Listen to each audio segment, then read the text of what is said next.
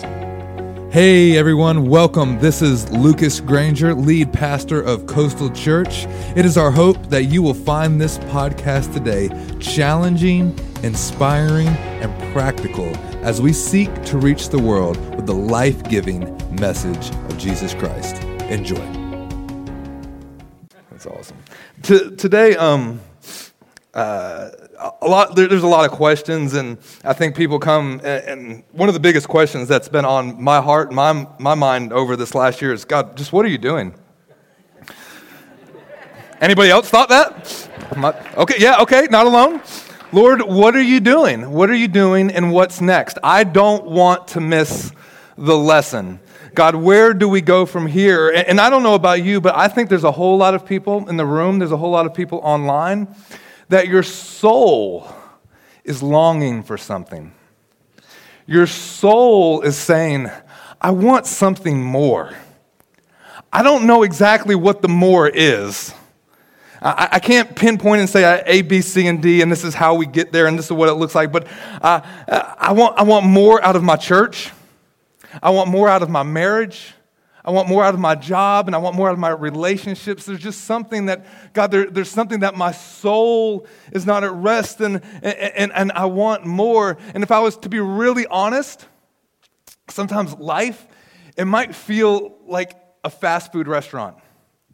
Like all of life is this kind of like McDonald's cheeseburger, right? Nobody ever leaves McDonald's and like, that's the best cheeseburger I've ever had. Oh my gosh, put that on Facebook and take a picture of this cheeseburger because it looks just like the picture on the sign. I'm preaching better than you think already. Like, come on, sometimes life, it looks like that, and we have this picture that's on the sign and this picture that the world sees, but on the inside, there's something that just says, God, I need something. Supersize this thing. Give me some cheese. Give me some lettuce. Put something in my life because, God, I know because I open up the scriptures, I look at your word, and you said that there was life, and not just life, but life more abundant. And I might have some breath in my lungs, God, but I need some more abundant in my voice. I need some more abundant in my step. I need some more abundant in my marriage, in my church, in my relationships, on my job, because that dude is acting crazy. You know what I'm talking about? Tom, you know what I'm talking about. Come on.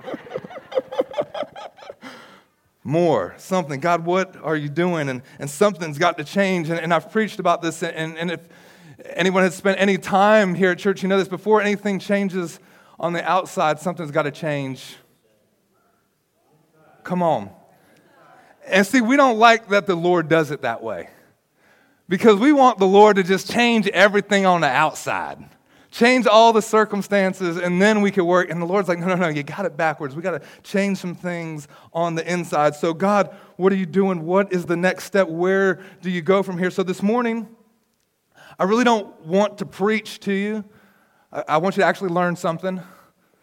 That was a joke. Like, some of y'all get that later. We're going to do a little Bible study this morning. And as we look to these scriptures, we're going to look to the book of Ezekiel, and chapters 40 through 48, and I'm going to encourage everyone to after service today, go home and read these 8 chapters, dwell on them this week, and really just study them out, because we're just going to hit a few things in these chapters, Isaiah 40 through 48. Let me give you a little bit of background before we start to read. Ezekiel is having these visions from God, and he is in exile at the time. It's very important to understand that he's in exile. Jerusalem has been taken over. The temple has been destroyed by the Babylonians. So he's off in another land, exiled, and he begins to give us some of these visions, particularly in 40 through 48. And so the Lord takes him and gives him this vision of Jerusalem in a place that he's not at, in a temple that's just been destroyed. And he's speaking to a people who have lost hope.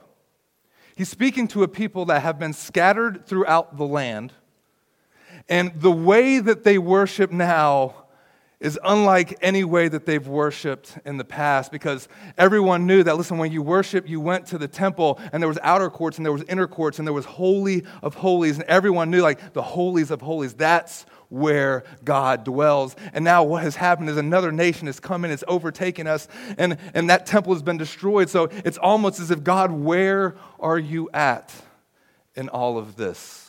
God, how do we worship now that we can't worship the way that we've known and our fathers have known and our grandfathers have known? It's been a certain pattern for years after years, ever since Solomon did this thing, and now things are different. So keep that in mind. He's speaking this, he's getting this vision, and he's relaying it to a people who, man, they need some hope. They're scattered in a land where God, they're asking what is next. So Ezekiel chapter 40. Beginning with verse 1, on April 28th, during the 25th year of our captivity. Now, a couple things real quick. Their calendar here, when it would be our April 28th, this is their actual new year. So he's saying, like, at the beginning of this new year, 25 years into captivity, they've been going through this for some time. 14 years after the fall of Jerusalem, the Lord took hold of me. In a vision from God, he took me to the land of Israel, and he set me down on a very high mountain. From there, I could see towards the south what appeared to be a city, and he brought me near. I saw a man whose face shone like bronze standing beside a gateway entrance, and he was holding in his hand a linen measuring cord and a measuring rod. And he said to me, Son of man, watch and listen. Pay close attention to everything that I show you. You have been brought here so I could show you many things. You've been brought here for a purpose, Ezekiel. Then you will return to the people of Israel, and you will tell them everything that you have seen. So here's the scene. The Lord shows up. There's another one beside him, Ezekiel, and he tells him, listen, I'm getting ready to show you some things. The reason why I'm going to show you these things is for a purpose. Ezekiel, even though you're in exile, what I'm about to show you, you have purpose, and I want you to pay attention, pay close attention. Now, when I read this, I thought to myself, this is crazy, because if I'm having a vision from the Lord, and he brings me to this high mountain and I'm overlooking, the last thing you have to tell me is to pay attention. Like, I'm paying attention. Like, God, this is amazing. But the Lord's saying, listen, pay close attention, because he knows, like, Ezekiel, you could just wander off. Squirrel. What? Ezekiel, don't do that. Pay close attention. And this is important because if we keep reading, the next 3 chapters, and I know you're not supposed to say this, but this is the part of the scriptures, these next 3 chapters, where it's kind of boring. It is. This is the part where if you're in your Bible reading plan, you skip these next 3 chapters. You know why you skip these next 3 chapters? Let me give you a taste of what's about to happen. It's full-on blueprints. It's full-on the dude with the rod and the measuring thing. He starts to survey everything. It's 105 feet long.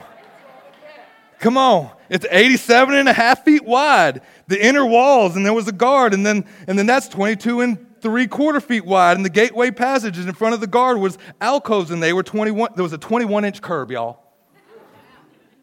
And God's like, pay attention. And Ezekiel's like, squirrel. 21, because you are too. You're reading this, and 87 and a half feet from one end to the other, and there was 43 3/4 feet wide, and the gate was 12 1/2 feet. 3 chapters of this. And you're like, is there pictures, Ezekiel? Can you just draw me a picture? Like, please, something. Give me something. But then you get to chapter 43. Like, hold on to that thought, because it's actually really important, because the Lord tells us it's important. Pay attention to this. All scripture is profitable. We get into 43, and it says this, after all of the surveying has taken place, after all of the most boring job on the planet, Chris Stanley, licensed surveyor, LLC. After this, the man brought me back around to the east gate. And suddenly, The glory of the God of Israel appeared from the east, and the sound of his coming was like the roar of rushing waters, and the whole landscape, it shone with his glory. And the vision, it was just like the others that I had seen first by the Kebar River, and when they had come to destroy Jerusalem. And I fell down on the ground, and the glory of the Lord came into the temple through the east gate. I'm going to skip down to verse 10, it says, and the Son of Man, describe to the people of Israel the temple that I have shown you, so they will be ashamed of their sins. Let them study its plan, and they will be ashamed. And what they have done, describe to them all of the specifications of everything else about it. Tell them about its decrees and its laws. Write down all of these specifications and decrees, and they will watch, so they will be sure to remember and to follow them. And here it goes. And this, Ezekiel, is the basic law of the temple. When it all boils down, absolute holiness. The entire top of this mountain where the temple is built is holy. Yes, this is the basic law of the temple. Absolute holiness. Now, there's some interesting things here. Because it says this, listen, suddenly the presence of God fills the room, and Ezekiel just falls down on his face. When God enters the room, you don't have to imagine what you would do. You are going to fall down because there's this instant recognition of God. You are holy.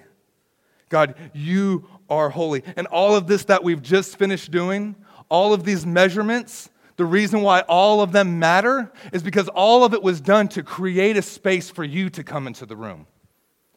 There's a reason why the door has to be this wide and the building needs to be this and the walls have to be this to separate, to make a place, God, that you would come and dwell because, God, you are holy. And you separate things, and this is the lead job of the priest, to separate what is holy and what is common. So all of these walls and everything that have been put up is understanding, listen, there has to be a separation. Like, there's things in your life that have to be set apart as holy. This is a holy space. It's not just common. It's not like everything else. This is the place that, God, when you enter the room, I fall down on my face. Now, it's interesting because it says all of this, if the people study this and understand it, they will be ashamed of their sin. Which makes me ask the question, how am I going to understand and feel shame for my sin by studying these blueprints? How is knowing the width and the depths of all of these buildings and how am I going to have shame for my sins? And it says, listen, that they will remember what they've once forgotten. That these rules and these regulations, all of these sacrifices that are being made, there's purpose. How we enter the gates, how we exit the gate, all of it matters. And if we're not careful, we could become a people that are not paying attention. To understand, listen, no, this is a holy place. And the question is, have we allowed what is holy to become common? Have we allowed what is holy? Have we set aside a place where you can just do whatever you want? It doesn't matter. And the priests can do whatever they want. And you don't have to follow the law. And holiness, God doesn't really care if you do that sin or not. That was just optional. All those things that God said, it's just optional. It doesn't matter if you do that. We can live any way we want. Have we taken what is sacred and made it common? Or maybe, let me put it another way. When is the last time that when the glory of God filled a place that we fell down on our face out of just sheer fear of the Lord? That the creator of all heavens and all earth, that God, you are in this place and my righteousness is like filthy rags. And God, just the very fact that you are here, Lord, God, I can't even stand in your presence just to get a glimpse of you. I could go blind. God, you are that holy. And I've just treated it as, it's Jesus. It's just the name of Jesus. No, there's no just the name of Jesus. I mean, that he is holy and righteous. I mean, so much so that back then, if you were a priest and you wanted to go into the Holy of Holies to meet with God, if you wanted to go to a space to meet with God, which all of us came here today to do, this is what would happen. Someone would tie a rope around your foot. And then the priest would have to have some jingle bells. And he'd go into that Holy of Holies. And he'd meet with God. And he'd have those bells because they knew if the bells stopped ringing, that brother's dead. And so every once in a while, you could just kind of imagine them tugging on the rope of like, we ain't heard the bells in a while. You all right in there? Imagine if you had to come to church this morning and we tied a rope around your foot and put it at the car because you're coming here to meet with God. And there's a good chance that you could just die in his presence. There's a good chance that everything that we pray for actually happens and God comes and fills this room with such glory that, holy Lord, what a wretched man am I. I am the chief of sinners. My righteousness is like filthy rags, God. How can I live to this? Because the basic law of the temple is absolute holiness. And when I look in the mirror, there's no way I could fulfill any of these things. I could try my best, but I'm going to die in your presence. Those bells ain't going to ring for long. I mean, that's what's going on. That is the scene. That is the God that we serve. Absolute holiness. And have we taken it and just said, oh, God's cool? Like, we've passed all of that. We're more evolved now. God doesn't mind that we live any way we want to live, and all of those things are just optional, and whatever sexual preference I want, or whatever I want, however I want to treat my wife in my marriage, or whatever it is. Each one of us know the thing. Each one of us have that sin that so easily besets us. We don't want to put that on Facebook. But here's the thing. Most people know it about you already. You just don't think they know it. And all of this, but there's this incredible problem. Because God, how? How? All of this, there's no way I can do it. And so enters Jesus. And so enters Jesus, the one that said, I looked out at all of creation and there's only one way. And he stepped out of heaven and into humanity and did what none of us can do. And he made a way for all of us to enter in. And he did it not with the blood and the sacrifice of goats and lambs, but he did it with his own life. Now there's this moment where Christ is now hanging on a cross. And he's dying to make a way for all of us to be able to enter in to that sacred space. And see, there was this, in the Holy of Holies, there was this veil. And this veil was a separation point.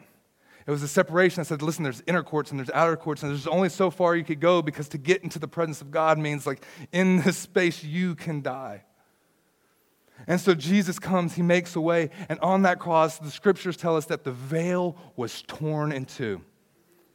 Now, all of a sudden, what was off limits now is, we can all enter in. We could be a kingdom of priests. We could all do what was once impossible. We actually can be holy because he is holy. Not because of our good works, but because of everything that he has done. And now that veil is torn and we could enter in. Now, here is where it gets interesting. Is because now that we live in this space in which we can just enter in, catch this. It doesn't make the ground any less holy. This is very important. It doesn't make the space any less holy, the fact that the veil was torn and we could enter in to this relationship with Christ. If anything, it makes it even more holy. Because look at the price that was paid for you to be able to enter in. The price that was paid for all of us to be able to walk through that door today. Because if we were really coming in here, we'd have to wear the bell, we'd have to have the rope, and attendance would be 0. Because you would never come back here because everybody died up in there. Pastor didn't make it 30 seconds. And Jesus did this, and I think about it, and I say, God, have I taken spaces for granted? Have I taken things in my life, and have I made them common? Have I done exactly what people have done in Ezekiel's day? And I've brought things into your temple, and see, they would bring things into this place, and they would worship other gods. And we would say, like, that's crazy, but have we done the same thing? Have we done the same thing? And the chief thing of the priest is to show them, like, this is what's holy, this is what's sacred, and this is what is not. Because, God, we've come to meet you. Now, we back up and we realize that during this whole vision that Ezekiel is having, God's showing him. But there's not just 2 people there. It's not just God. It's not just Ezekiel, but the scripture tells us that there's this other guy, and his face is like bronze, and he's carrying 2 things. He has a measuring stick. It's 10.5 feet long, and he has this linen cord, and he's the one actually going around, and he's measuring all of the things of the walls and the temple, and he's there, and he's surveying this area, and you realize real quick as you read this, he's not just measuring the size of something, but he's measuring the quality of something. He's measuring the quality of, man, are these priests living right? Are the people of God living right? Is there a love for the law? Is there a realization that, God, all of your laws, it's not there to hinder us, but all of your laws are there to lead us to life. The psalmist says, listen, your laws, I love them. I meditate on them day and night. Man, these things, it's not to be restrictive of us, but it's actually to lead us into that very life that we long for. To think that, man, true freedom is to do whatever you want. No, actually to do whatever you want, that's actually slavery. True freedom is to know that, God, man, you've put these things in this way of life because you know what's best for me more than I know what's best for me. Thank God for the prayers that you didn't answer. Lord, if you would have answered some of the prayers that I prayed, thank you, Jesus, that your ways are not my ways. Thank you, even in the midst of all of this, that I don't understand what's going on, and all of the confusion, I don't know what to believe, which scientist has an agenda and which one doesn't, and which official or whatever it is, and everything that's going on, and all of the tension and the racial tension, and just, God, I don't know what's happening, but God, I have something that I could fall back onto. I have a law that, it's not dependent on anything else, that Jesus, you've made a way. You've made some space that, listen, just praise you for it. And it's holy. Our souls longing for this rest. And I'm telling you, it only can be found in Him. It only can be found in the presence of God. And that presence in which He dwells is a holy place. It is a holy place. It is not common. And Lord, forgive us for treating it as such. Lord, forgive us. Now, the scriptures go on, and I know I'm kind of hitting you pretty hard this morning. Lucas, we ain't seen you in a long time. This is what the Lord, I feel like He's saying. This is what I feel like He's saying, guys. So Ezekiel's having this vision. We get towards the end here. We get to chapter 47. And it says this beginning in verse 6. He repeats, it said, listen, he asked me again, have you been watching, Son of Man? Remember at the beginning, I told you to pay attention. We've gone through all this. Have you been paying attention? Have you been watching, Son of Man? Have you been looking around, Christian? Have you been seeing that, listen, the hand of God is doing something? And it says this, He led me back along the riverbank. He led me back to the place where we first started. He led me back, and all of a sudden we returned, and I was surprised by the sight of many trees. Now, all of a sudden, he's seeing something that he didn't notice to begin with. Now, all of a sudden, a few minutes in the presence of the Lord, and he's seeing things that he didn't see before. The Lord has taken him to a top of a mountain. He's given him a view that he couldn't have at another angle.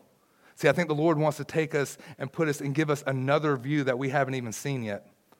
Let me show you something from a different angle that you haven't seen. Let me bring you back to the beginning. And I was surprised by the sight of many trees growing on both sides of the river. Then he said to me, the river flows east through the desert into the valley of the Dead Sea.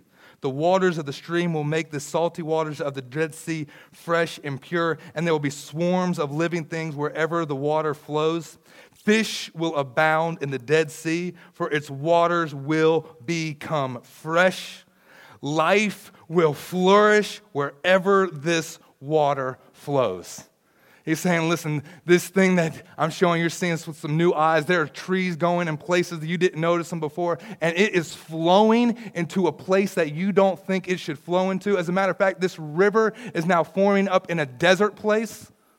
See, there's desert places in your life that you think there's no way God wants to move in that, but that's the very place in which his river is moving.